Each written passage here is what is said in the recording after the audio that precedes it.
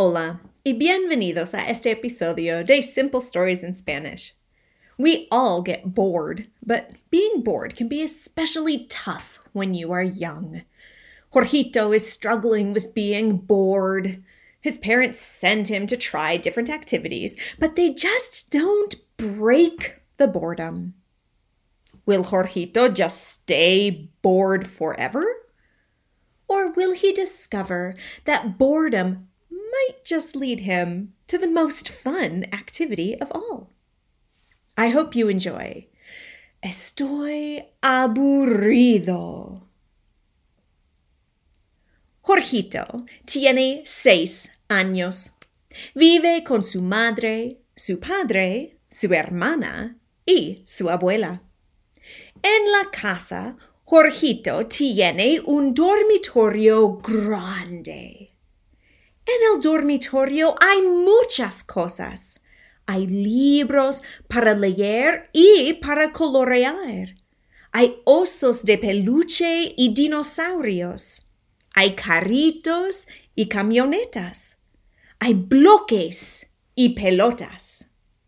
Jorgito tiene muchas cosas, pero hoy no es suficiente.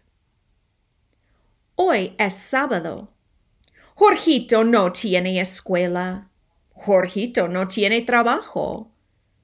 Después de comer el desayuno, Jorgito suspira fuerte. ¿Qué te pasa, mijo?, le pregunta su mamá. Estoy aburrido, ma, Jorgito responde. ¿Aburrido?, reacciona su mamá con sorpresa. Pues, lee un libro. Jorgito camina a su dormitorio y mira los libros. Selecciona un libro cómico. Jorgito lee el libro. Es interesante, pero hoy no es suficiente. Jorgito cierra el libro y camina a su padre. El padre de Jorgito lava los platos. Jorgito suspira fuerte.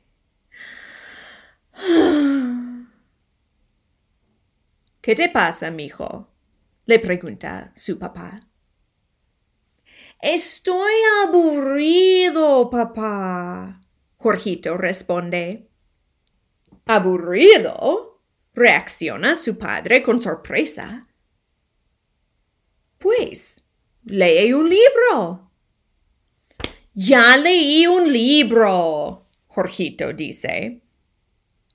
Pues, mira un programa en el televisor con tu abuela, recomienda el padre. Jorgito va a la sala. Su abuela se sienta en el sofá y mira un programa en la televisión. El programa de televisión es su telenovela favorita.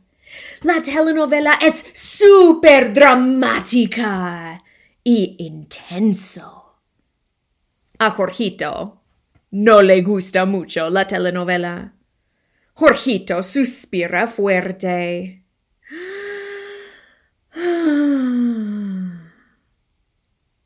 ¿Qué te pasa, Jorgito?, le pregunta su abuela.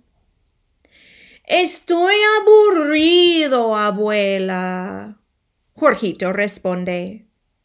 ¿Aburrido?, la abuela reacciona con sorpresa. Esta telenovela es muy intensa y interesante. Si tú no quieres mirar mi telenovela, juega con tu hermana. Jorgito va al dormitorio de su hermana. Su hermana se llama Brisa. Brisa tiene un grupo de muñecas y osos de peluche. Ella juega con las muñecas cuando mira a Jorgito. ¿Puedo jugar contigo, Brisa? Jorgito le pregunta. Sí, responde Brisa. Pero tienes que escucharme y no puedes atacar mis muñecas. Jorgito agarra un oso de peluche y un dinosaurio de su dormitorio.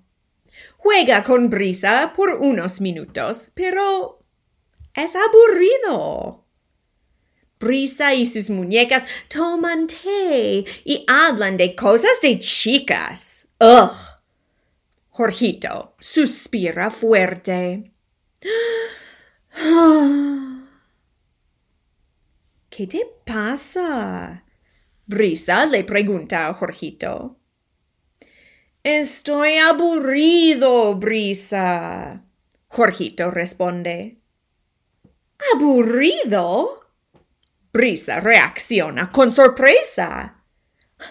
Estás en una fiesta de té exclusiva de la princesa Adela, el nombre de su muñeca favorita.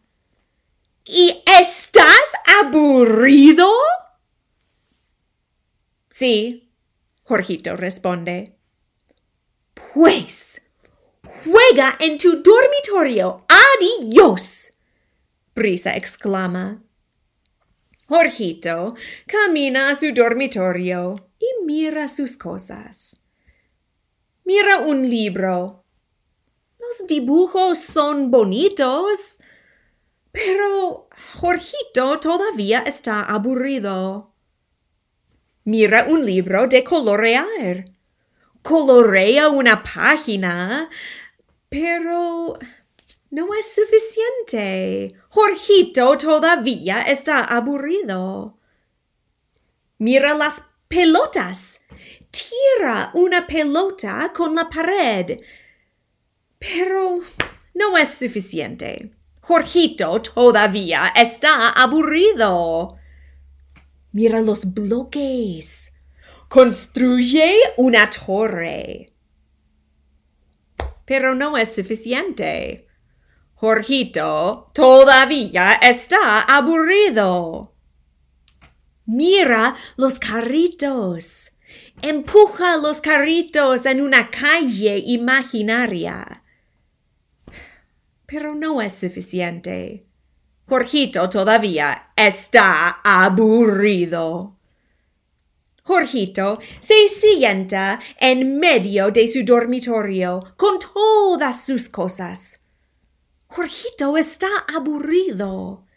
Él piensa y piensa y piensa. Entonces, Jorgito tiene una idea.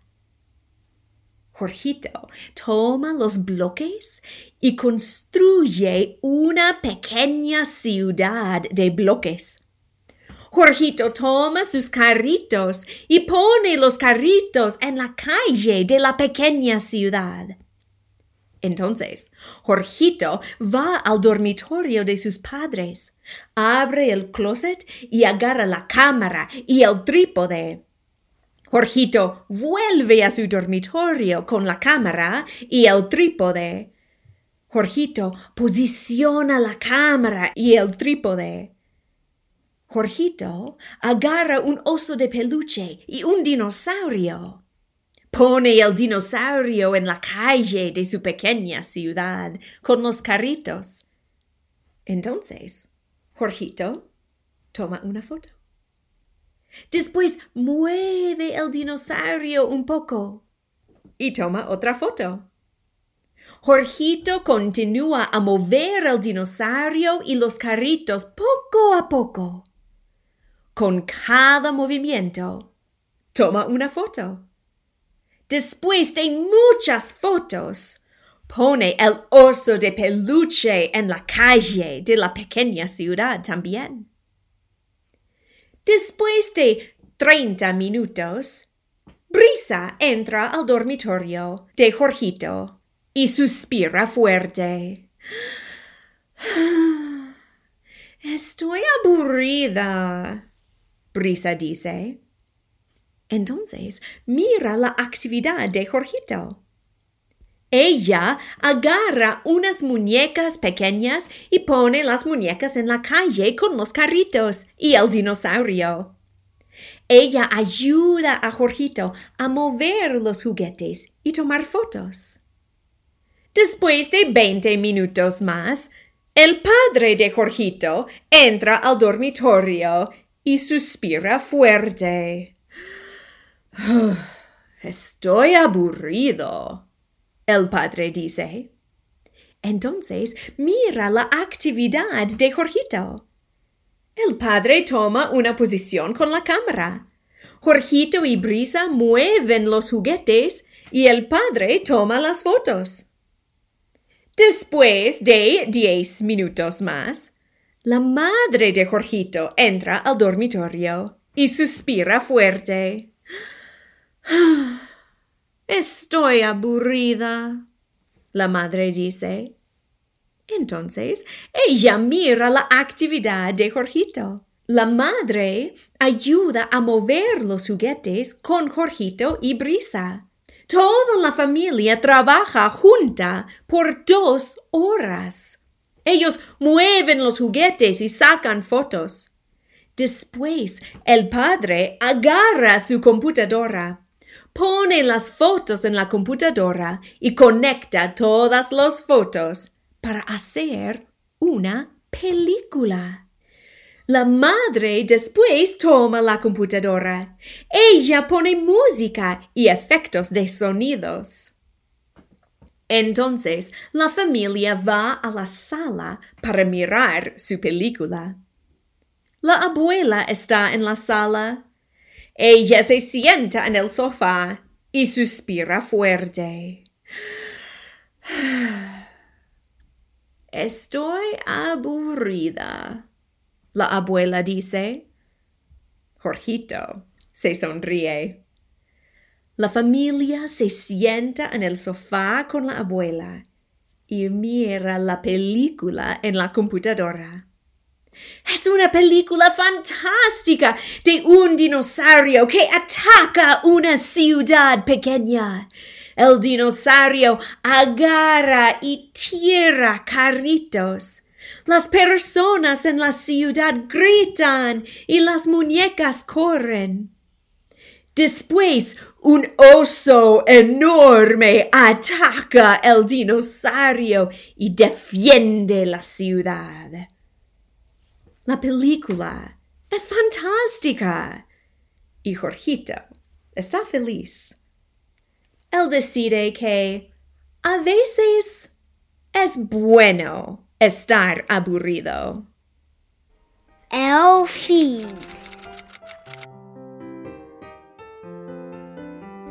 You can find a transcript of today's story as well as other learning and teaching aids on my website, smalltownspanishteacher.com. This story was an original work by Camilla Bates. Any resemblance to stories by other authors is purely coincidental, unless otherwise noted. If you have an idea for a story or a story you would like read, feel free to email me at smalltownspanishteacher@gmail.com. Don't forget to subscribe so you can be notified of future episodes of Simple Stories in Spanish.